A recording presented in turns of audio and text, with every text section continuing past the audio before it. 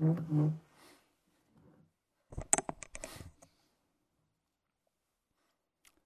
happy Halloween.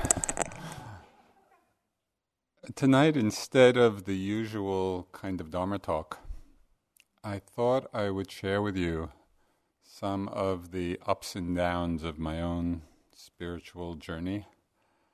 And hopefully, it might be of some help to you in your own unfolding practice, because so much of what's experienced, even though it's conditioned very personally by our own circumstances, so much of what we experience is in common.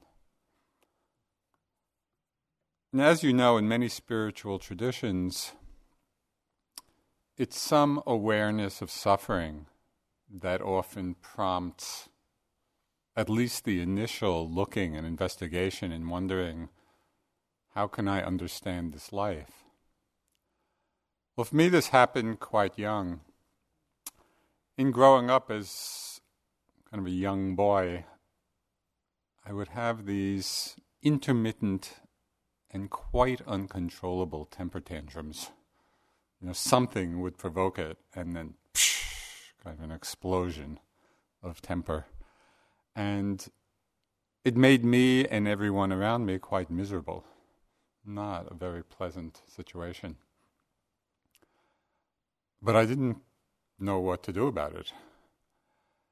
And then when I was about 11, I had what I consider my first real insight into the workings of the mind. In a very childlike way, but profound in its own way.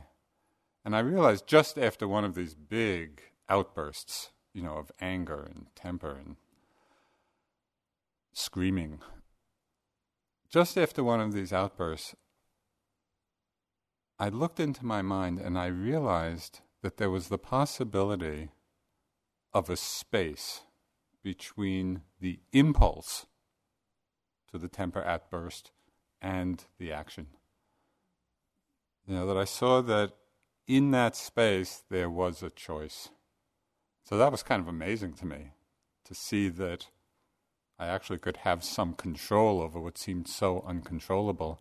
And again, in a very kind of young and naive way, I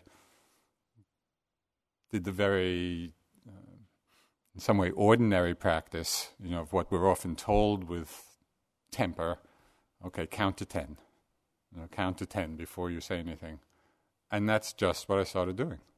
I would count to 10. And the impulse for the outburst would pass. And it was quite amazing. It was a real transformation, in that particular context.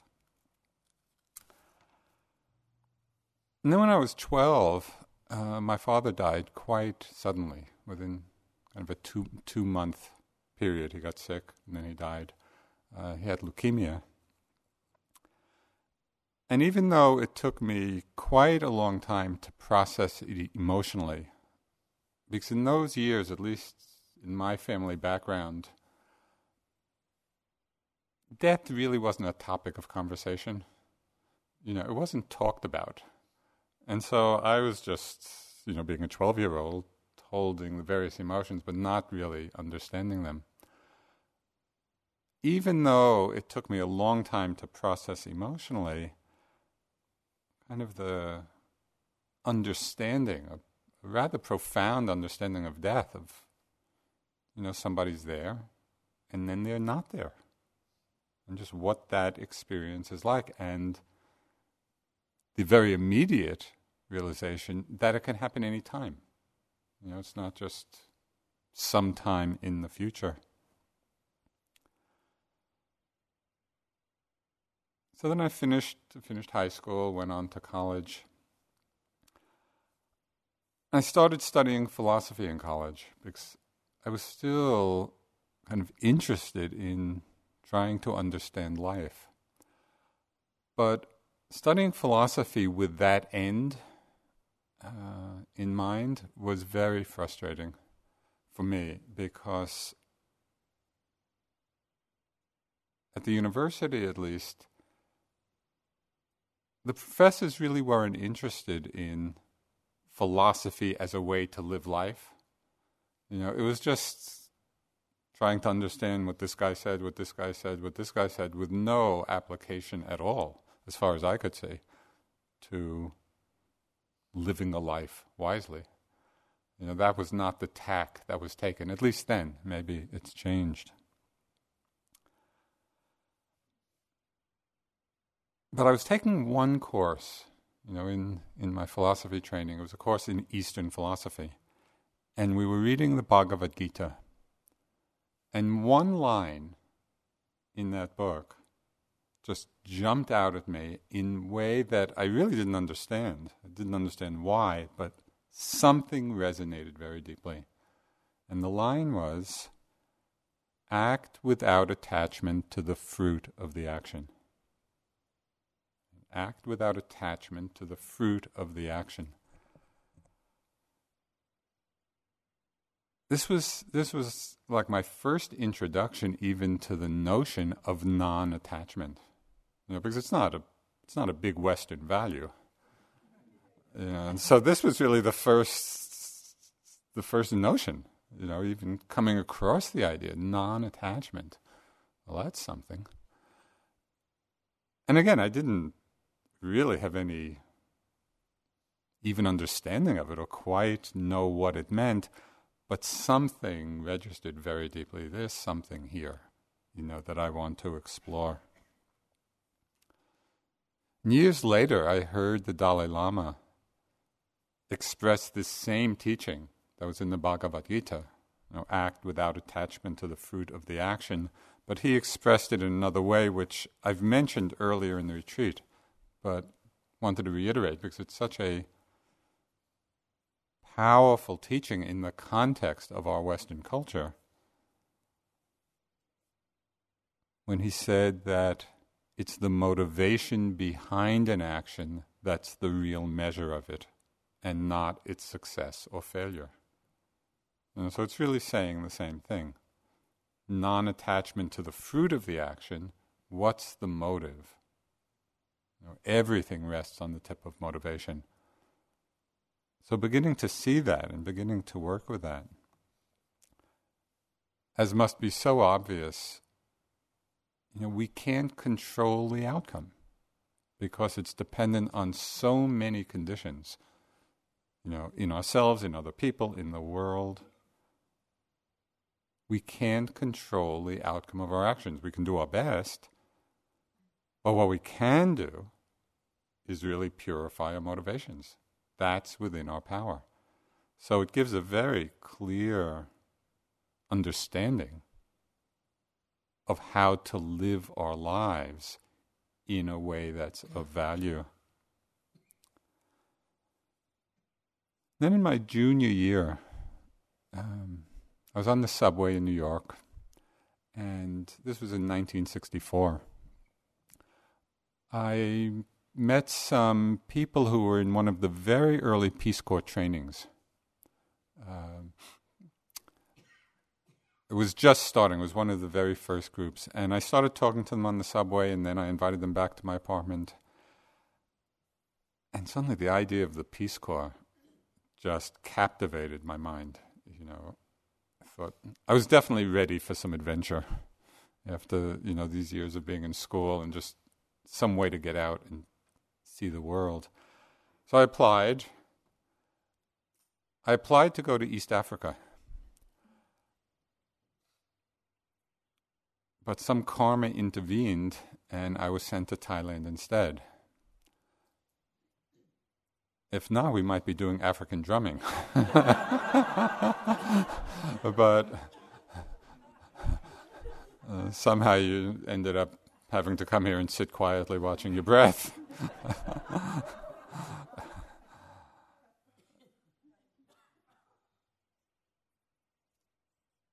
And it was in Thailand that I had my first introduction to Buddhism. I might have mentioned either in this retreat or many previous retreats, my first introduction going to a famous temple in Thailand, in Bangkok, the Marble Temple, where an Indian and English monk were teaching a group for Westerners. And I went, and I was so still in my philosophic mode that I actually went with a copy of Spinoza in my hand. He was my great hero in college. I was going to debate the monks. Of course, now I remember almost nothing of what Spinoza said. But I would be going to these groups and asking so many questions. The people stopped coming. They just... I'm sure you've been in groups where there's this one obnoxious person, and you just are wishing they'd shut up. Well, that was me. So finally, one of the monks, I think out of some desperation, said, "Why don't you try meditating?" And again, here I was in the East. I was very young. I was like 20 years old. So it was all very exotic to me. Nobody I knew had ever meditated. I didn't know what it was about. So I get all this paraphernalia together, sit down, set the alarm clock for 5 minutes, But it was amazing. Something really important happened in the first 5 minutes. And it was the understanding that there's a way to look in as well as a way to look out. And this is revelatory, really.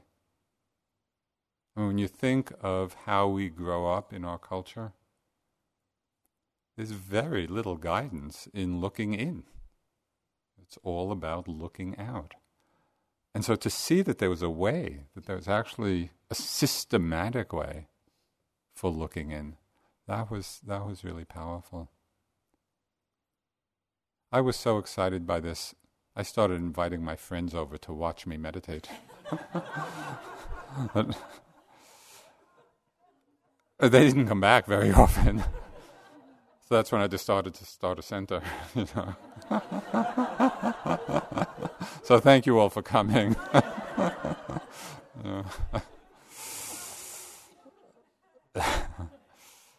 During my second year in the Peace Corps, it's a 2-year volunteer time. During my second year, I was teaching English at this school, but I decided to undertake the project of something I had wanted to do in college but never had the time to do it, was to read Marcel Proust's great masterpiece, A Remembrance of Things Past. So this is 2,000 pages, or it's a very long book with very long sentences in the book. And it's all about time. He had a kind, I don't know if you would call it mystical, but transforming experience, which prompted the book of smelling a madeleine, I think it's called. It's kind of a French cookie, French pastry. And as an adult, he was passing by a shop and he had the smell, and it called back all the memories of his childhood. And so the book is an exploration of what this means. And in the last 50 pages, there's really quite an interesting exploration about the nature of time. So I took a long time to get to the last 50 pages. But when I did, the book kind of prepares you, and especially being in Thailand and just having started looking at my mind, in meditation just in a beginning way, as he was describing his understanding of how the past is contained in the present, right? It's just what his experience was, right? Just the aroma brought back the past into the present moment. It was like that sudden, real insight in myself of how everything that I called the past was really just a thought in the moment. Now, that's how we experience the past. It's always now. It's always present. And then my mind made the leap to the future. It's like, well, if the past is just a thought in the present, really the future is the same. It's as a thought of planning or anticipating, imagining, but it's all happening right now. And it was such an important and freeing insight to realize that this huge burden of past and future that we carry around, I mean, just think of the time you spend here, how much of the time is about past and future. Probably a huge amount, with, depending on level of insight in the moment, it's either very light, if we see it just as a thought, or very burdensome, if we give a reality to the past and future as really existing out there. Now, so this was a very freeing understanding to come to. Then at the very end of my time in the Peace Corps, the very end of the 2 years, I was sitting in a friend's garden, and he was reading out loud from a Tibetan text. And it was an old translation, an old Evan Wentz translation, which I understand now is not a very good translation of the text, but at that time I didn't know. It was from a text in that translation called the Tibetan Book of the Great Liberation. And the refrain in the text, over and over again, it's saying, look into your own mind. Look at the nature of your own mind. So I was sitting and I was quite concentrated. Just at that particular time. I was sitting and I was listening, and the text, look into your own mind. Look into the nature of your own mind. And then it said, among other things, the nature of the mind is unformed, unborn. And just when it said unborn, it's like the mind opened in some way to what that experience of unborn is, or what unborn means. And it can mean different things. We can understand unborn from different sides. Sometimes in some traditions it talks of unborn awareness, which means that there's no beginning. It's unborn in that sense. And so in that sense, outside of time. It can also mean unarisen. What's unborn is unarisen, unoriginated. Non-occurrence. Okay, so just look into your own mind, and when we look into our own mind, the nature of the mind is unformed, unborn. What is that reality that is before occurrence, before arising? So something really opened there, a big shift. And in the moment of recognition, just after that happened, the phrase kept coming into my mind, there's no me. There's no me. From the perspective of non-arising, non-occurrence. So this was extremely disorienting. And I was just sitting in my friend's garden, listening to this text, and all of a sudden, like this huge seismic shift.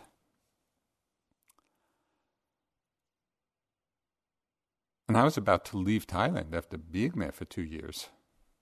And so things were just very unsettled. And I didn't have any context for understanding the experience or what had happened.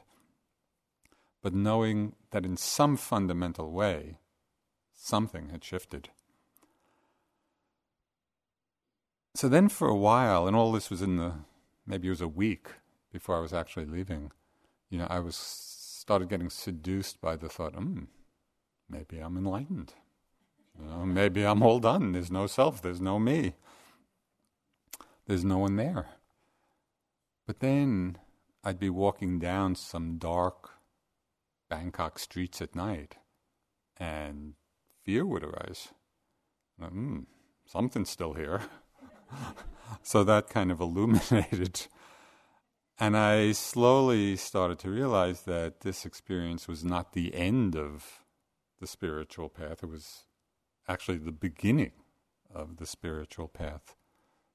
That experiences like this, and people have different kinds and different levels of intensity and different levels of transformation, but all kinds of openings like this really are intimations of possibilities, and they represent, or they are the transforming experience of what's possible, not some final accomplishment. So just in that line, because I think it's such an important point on our spiritual journeys, because at different times in our practice, we may have real transforming moments, of understanding, where something radically shifts. It's important to see it in the correct way. So this is from, I think it was 11th century, Korean Zen master. His name was Shinul, and he was in one way one of the founders of Korean Zen. And he has a whole teaching. The framework of his teaching is called Sudden Awakening, Gradual Cultivation. And there's some wonderful books of his teaching, and I very much appreciate that framework because it acknowledges the power of those moments of sudden awakening and also reminds us that it needs a gradual cultivation. It's not the end of the path. So this is what he says. Although coming into this life, we may suddenly awaken to the fact that our self-nature is originally void and calm, and no different from that of the Buddhas. Old habits are difficult to eliminate completely. Consequently, when we come into contact with either favorable or adverse objects, then anger and happiness blaze forth. Adventitious defilements are no different from before. Nevertheless, although you must cultivate further, you have already awakened suddenly to the fact that deluded thoughts are originally void and the mind nature is originally pure. So I find that a very good framework for understanding that we can have transforming insights into the empty nature of phenomena and still appreciate the fact there's a lot more work to do. So I came back from the Peace Corps, came back to the States, and of course profoundly moved by what had happened. And, of course, I tried to repeat the experience. And so I would ask people to read the text to me again. And I would sit and I'll look into your own mind, okay, unborn, unformed, and I'd be waiting. Clearly that was not the right approach. So I saw that I think I need a teacher, and so became motivated to go back to Asia to look for a teacher and really find a meditation practice that both expressed and deepened this understanding. So I went to India, first thinking I'd go back to Thailand, but stopping in India on the way. And I ended up, after a lot of searching around, in Bodh Gaya, which is, of course, the place of the Buddha's enlightenment. A very special place, and at that time, this was in 1967, there were very few Westerners there. There were just a handful, 4 or 5, staying at this place called the Burmese Vihara. I met some people there, some Westerners, and they were studying with this teacher named Munindraji.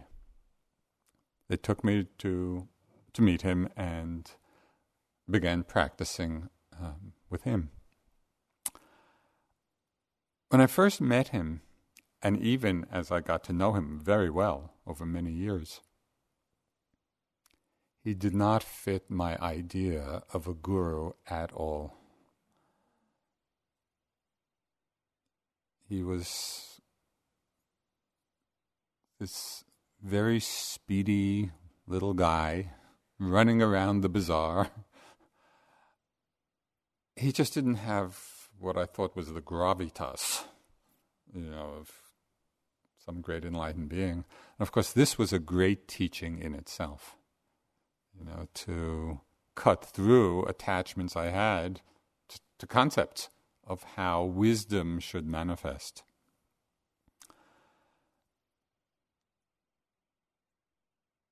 I mean, one of his teachings that has remained in my mind, one time he was in the bazaar in Bodh Gaya, and he was just haggling, and bargaining for a little bag of peanuts, which, of course, that's kind of customary in India. But, I was there studying to be enlightened. He is my teacher. And I said, Munindraji, what are you doing? What are you bargaining over 5 cents worth of peanuts?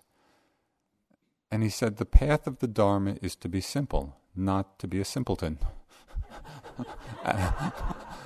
And he went right on bargaining.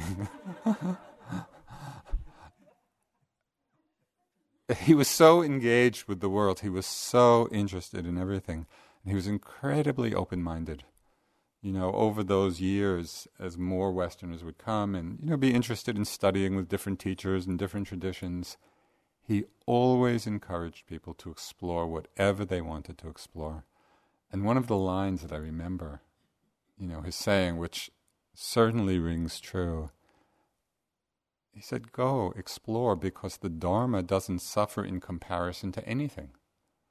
The Dharma and his faith in the Dharma and the confidence and the appreciation of the teachings was so complete. And that was a beautiful teaching because it inculcated that sense of openness. We don't have to hold on to our practice with fear, or trying to be protective. There can be a very open-hearted sense of exploration of the world, of our lives. The practice is so simple, as I hope you are getting a sense of by now.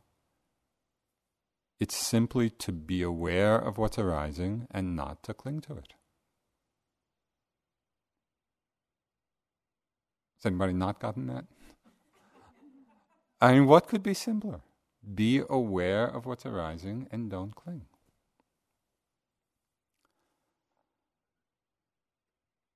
One of the things I very much appreciated about that first introduction with Munindraji is that there was no form, there was nothing to join. All he said when I came was, if you want to understand your mind, sit down and observe it. It seems so simple and so common sense. How else can we understand our minds? Except by looking in, except by observing them. So I moved into the Burmese Vihara in Bodh Gaya, and I spent a good part of the next 7 years there. Now in the Visuddhimagga, which is the path of purification, it's a great commentary, a very classical commentary. It lists all the attributes of a conducive place to meditate. The Burmese Vihara had none of them. It was right on the main road between Gaya and Bodh Gaya, and so trucks and buses would be going by all the time. Directly across from it was a public water tap, and so people would be coming there to wash, to do their laundry, to talk. It was surrounded by small Indian villages, which, as many of you who have been in Asia know, often are playing over loudspeakers,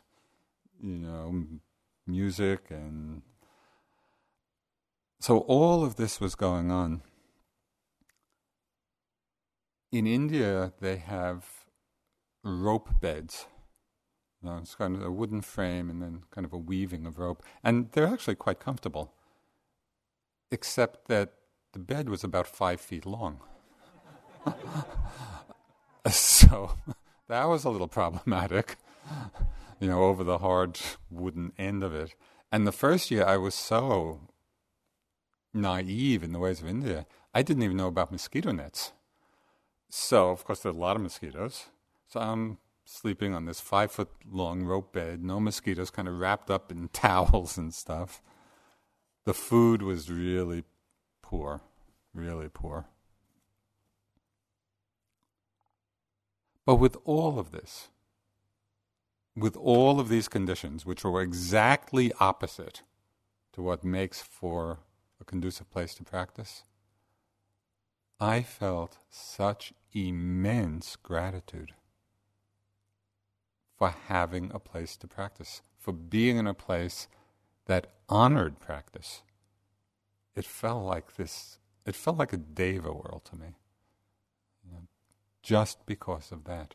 In the midst of the craziness of the world, here was a situation where people were honoring this journey of looking inward, of just sitting and walking and sitting and walking.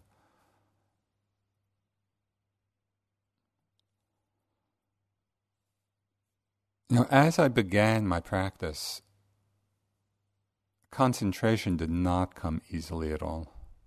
I'm not one of those people. There are a few, there aren't many, but there are some, who sit down and just due to past parami, their minds settle into easy and deep concentration.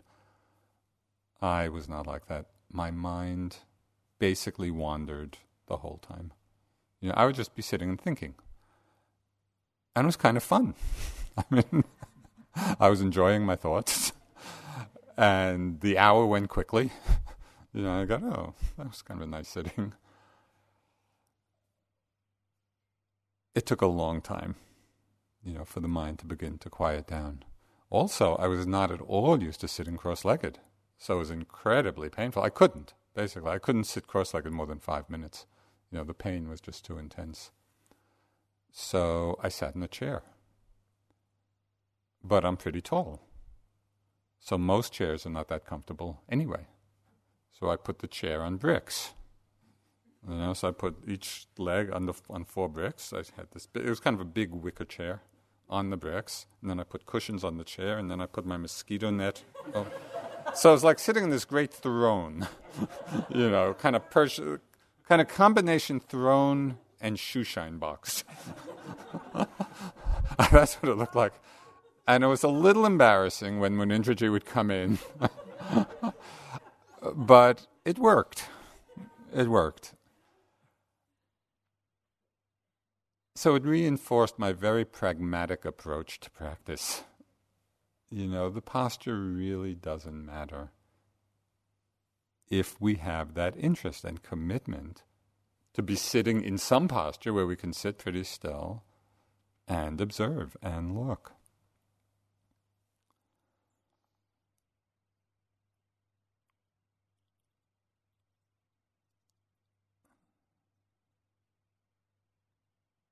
When I left Bodh Gaya for the first time, the very first time I was just there for 6 weeks, and I had to come back to the States and then went back to India a few months later. Munindra said something which Patricia mentioned the other night, and I wanted to reiterate, because even though at the time, when I was pulling away in the rickshaw, Munindra said this, it sounded a bit like a cliche to me. Over the years, I have so come to appreciate the depth of meaning. And Patricia mentioned this. He said, as I was pulling away, the Dharma protects those who protect the Dharma. So I think we really want to let that in, because it has such powerful implications for how we live our lives. The Dharma protects those who protect the Dharma. It doesn't mean that unpleasant things don't happen in our lives. Of course they're going to happen. What it does mean, as we protect the Dharma, it protects us from excessive greed, excessive hatred, excessive delusion, excessive fear, right? Because we know how to see it, we know how to recognize, we know how to work with it. We know to some extent what renunciation means, what letting go means. The Dharma protects those that protect the Dharma.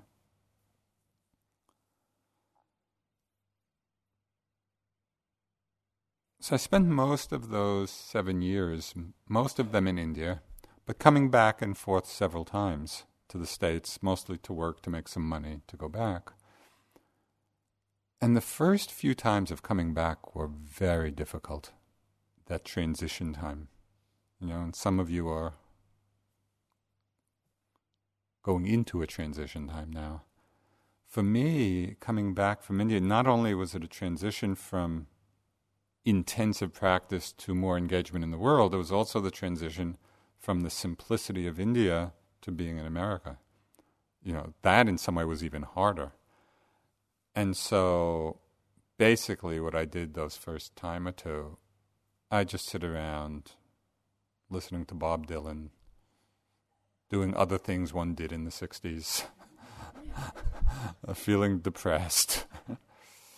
But then I go back to India and I get all energized by my practice again. And then sometime I have to come back. What was interesting is that after doing that for a few times, back and forth, the transitions became much easier. And I really began to see and understand those times of change as being as much of the practice as being an intensive retreat. It's just another form. Other things are happening. So it's really important, especially for those of you who will be leaving, to understand that the retreat does not end. It never ends. Sorry. The Dharma is our life, and it doesn't make sense to be committed to awakening on retreat and somehow to let that go when we leave retreat. I mean, what's that about? And so it's really to see all these times of transition and change of form and activity are as fruitful for Dharma practice as this is beneficial. So it's really important to see it and hold it and explore that, even if the first few times of transition are difficult, and they might well be.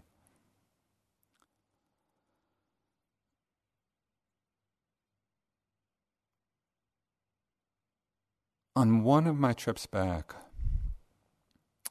I saw a movie called Charlie. I don't know if any of you saw it. It was based on a short story called Flowers for Algernon. And not to go into the whole story of the movie, but in it, there were a few scenes where they showed people being cruel to somebody who was mentally challenged. And I saw that, and again, this was in the context of this long period of intensive practice, and just the cruelty of it somehow touched my heart in a way, and seeing kind of my own potential for that. When I went back to India, I told Munindraji, I really want to do some metta practice.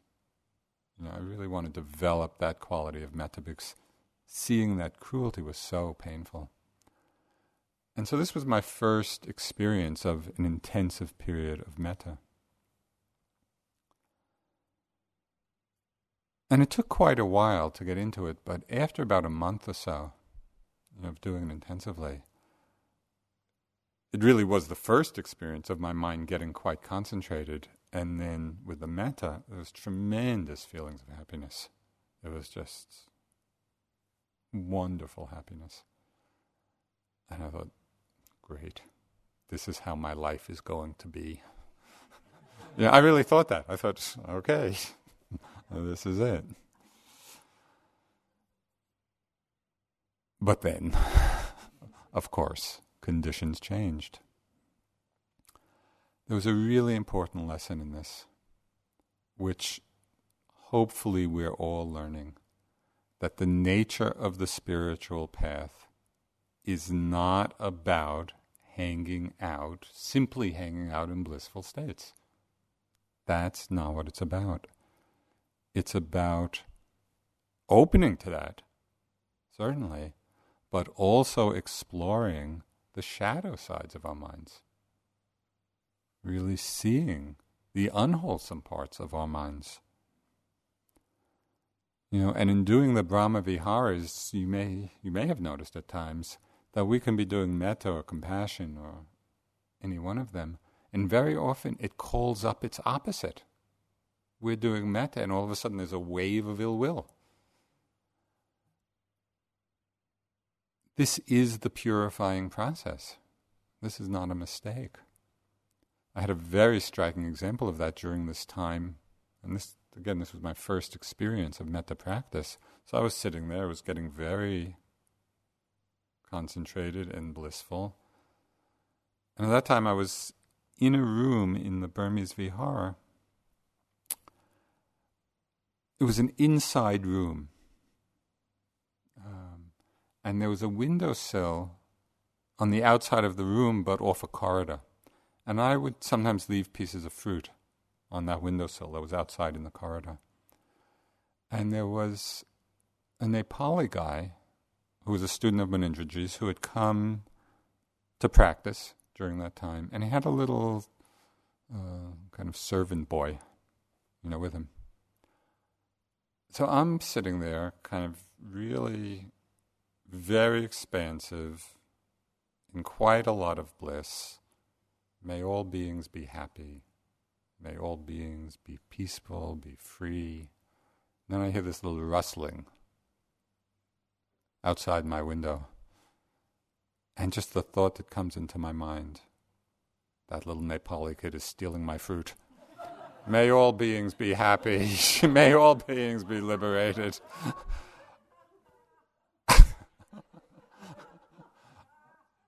The contrast was so amazingly blatant. So even in the midst of all of our metta, very often it just touches the other side, and we see the defilements arise. And one of the powers of doing the Brahma Viharas and having done them, and then going out into the world, the power of that practice, one of them, is that it illuminates times when we're feeling its opposite. When we spend so much time doing metta or compassion, and then we're in some situation in the world and there's real ill will or cruelty or whatever it may be, having done the practice, it shines the spotlight on it. We see so clearly that unwholesome mind state in contrast to what we've practiced. And so it's a great gift. It's not that the unwholesome things are going to stop arising, at least probably for a while. They will keep arising, but we see them. And we see that there's another possibility.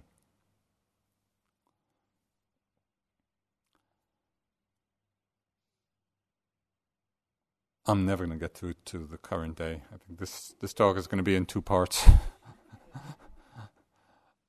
So one last Munindra story, which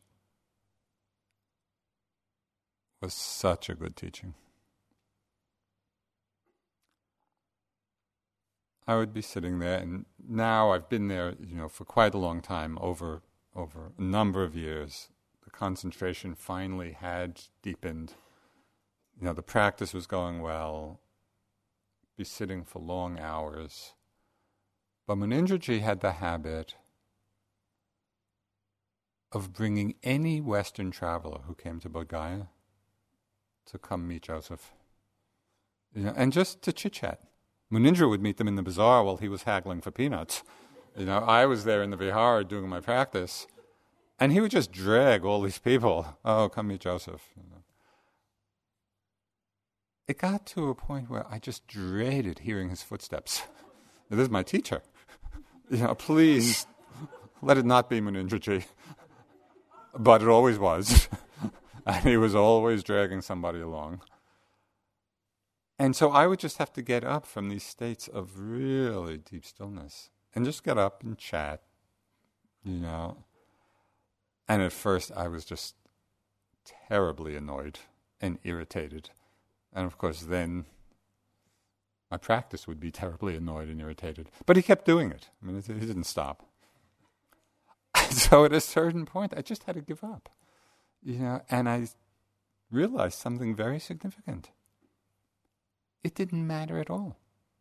You know, if I stopped resisting it, I was sitting in really quiet space, calm space. Somebody comes, get up, talk to them. If I'm not making a problem in my mind, fine. That happens, they leave, go back to sitting. Not an interruption at all. So that was really a great lesson in how we can hold on, you know, so tightly to protecting the space. And that can become its own hindrance. And it's not that we don't look for conducive surroundings. You know, it's always helpful.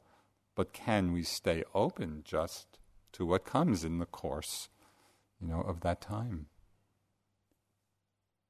Freedom is all about our own minds. It's not about external conditions. I think we need to hear that 100,000 times, you know, because the tendency so often is, if the conditions were different, then I could get on with my practice. It's not about that. So we learn. We just learn.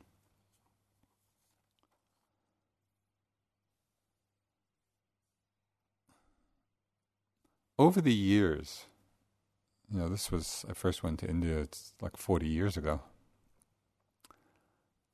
Over these many years, I've had the chance to study and practice with quite a few different teachers. Some in the same tradition, some in different traditions. And it gave me a great appreciation just for the incredible richness of the Dharma. You know, the Buddhist teachings are so vast and so deep and can be approached from so many different sides and angles and methodologies. And in that we all find our own way. For some people, it makes perfect sense to find a method that works for them and to stay with it. You know, and if that's the way that works, that's great. And for other people, it may be helpful to understand different approaches. There's no right or wrong. It's just what's helpful for each one of us on our path at any particular time. I see the Dharma as kind of this wonderfully rich mandala of understanding, you know, and all of the different traditions and teachers and methods and even qualities within a tradition that we're practicing, of the Brahma Viharas or concentration or mindfulness or equanimity, whatever it is, that all of these different aspects of the Dharma are just another piece of the mandala. You know, and we have this incredible good fortune of being in a situation where so much is available to us. You know, and so we just find our way in that and appreciate the possibilities of developing all these many sides of ourselves.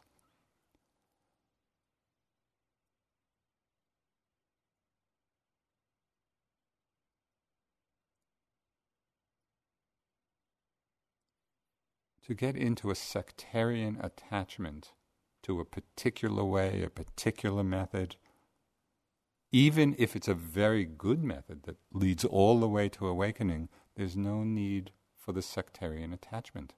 We can really honor and respect all the many ways of Dharma practice. So after Munindraji, and one of probably his greatest students, was Dipama.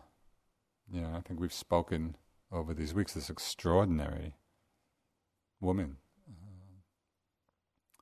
who was a student of his in Burma and then came back to live in Calcutta. And I think in some way, of all the teachers I've had, she was really the person who inspired me the most in terms of the potential for what a heart and mind can be. Because she had, through her extraordinary development,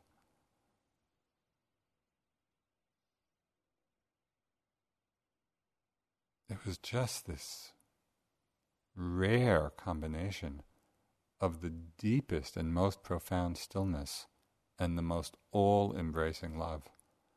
And that combination was just incredible to be in the presence of. You know, when she would give a blessing, she'd kind of run her hands over your head and shoulders and back, and it was just like being bathed in love and wisdom, and so tremendously inspiring to see that as a potential. You know, yeah, this is what the mind can become, you know, with practice, with training. She could also be pretty...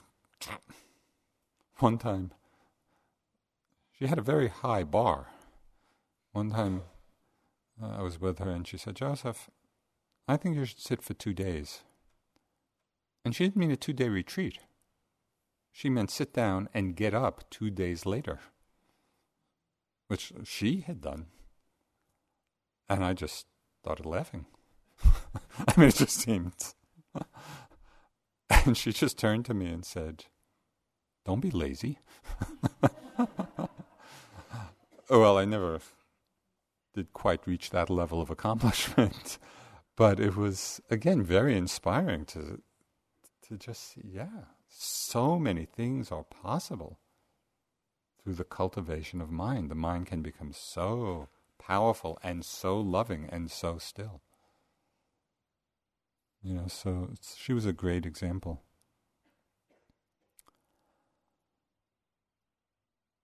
And then after some years, I also started practicing with another great teacher in India, Goenkaji.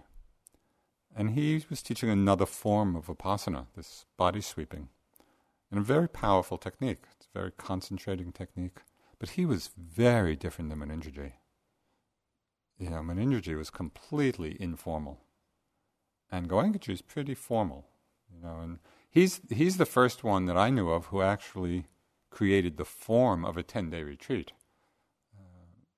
Maybe there had been others, but this was the first time that I had experienced that. And so he was very, very methodical in the teaching and a very powerful presence. Beautiful, wonderful chanting. You know, and so he would chant in the hall and just kind of this amazing sense of devotion. But when the first course I sat with him, and he would come in and people would bow to him. And with Munindraji, people never bowed. So I said, "What's this bowing?" You know, I didn't get it. And my mind was pretty judgmental about what all that was about. Quite amazingly, by the end of the first 10-day retreat, I understood why people were bowing. You know, so it was a good lesson both in my own comparing judgmental mind and then really opening just to that quality, that very beautiful heart quality of devotion, of faith. And that when that's there genuinely, it's coming from the inside, not imposed from the outside, then bowing is a beautiful expression of that quality.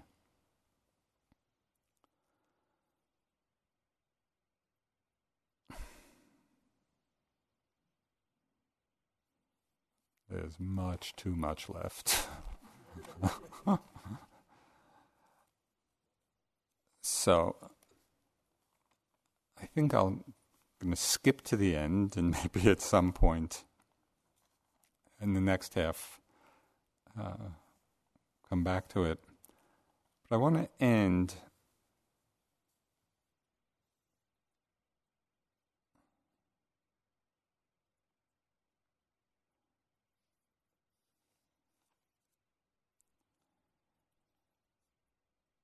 with a question that somebody recently asked me. You know, after all these years in practice and teaching, Somebody was asking me, what inspires you the most? And what brings you the most joy? When I thought about the question, I saw there were two interrelated aspects of the Dharma that highlight what I value the most and really what brings the most happiness. And one is something I mentioned earlier, understanding the possibility and the potential and the practice of purifying our motivations, of realizing that we don't have to stay lost and imprisoned in our habitual tendencies. There is a tremendous joy in seeing through the different defilements that arise in the mind. They're going to come for quite a long time. And until we're fully awakened, different defilements are going to arise. To have the understanding and the confidence that we can actually purify our motivations. We don't have to stay trapped, imprisoned by the habitual tendencies. We can see through them. We can let them go. We can recognize the empty nature of awareness. So that's the first thing that really inspires me. Every time I see a defilement in the mind and I see it clearly, in a very strange way, it makes me happy. It really makes me happy because I would much rather see it than not see it. And there's that, oh, good, ill will. Or whatever it is. The second kind of wonder of the Brahma Viharas, of the Dharma, is the growing experience that all of the Brahma Viharas of metta, compassion, joy, equanimity, the growing experience that all of them are the expression of emptiness. That the more we realize the selfless nature of experience, the more that wisdom grows. We see that love and compassion and joy and equanimity are the activity of that wisdom. We see them as the natural expression of selflessness. And so this is a great understanding of the mandala, of the Dharma. They're not two different things.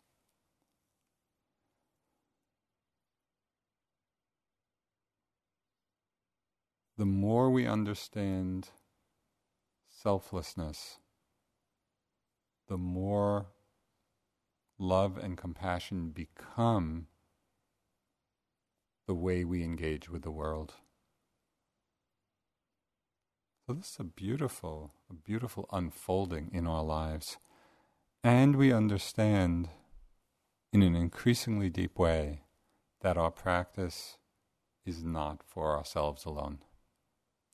That we can be undertaking this practice with the motivation, right up front, with the motivation that all the effort we make, everything we do, can be with the aspiration that it be for the benefit and the welfare and the happiness and the liberation of all beings. So I'd just like to close with a wonderful teaching of the Dalai Lama. He calls it the true meaning of life. He said, we are visitors on this planet. We are here for 90 or 100 years at the very most. During that period, we must try to do something good and something useful with our lives. If you contribute to other people's happiness, you will find the true goal and the true meaning of life. So let's sit for just a few minutes.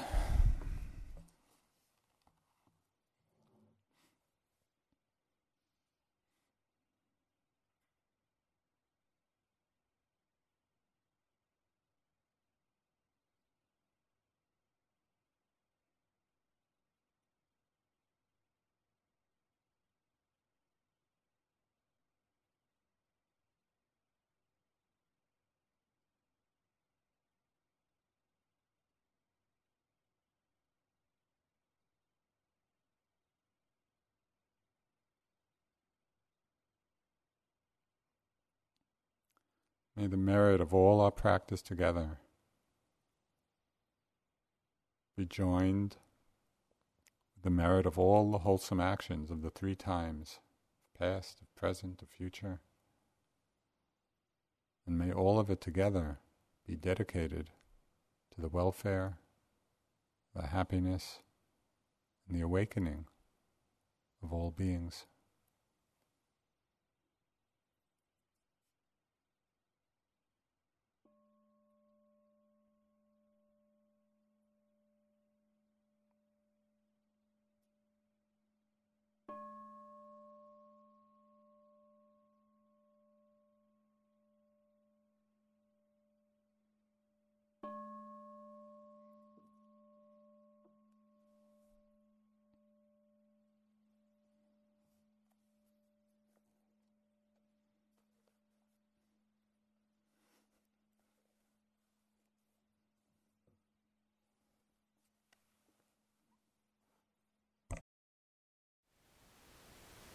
Thank you for listening. To learn how you can support the teachers and Dharma Seed, please visit dharmaseed.org/donate.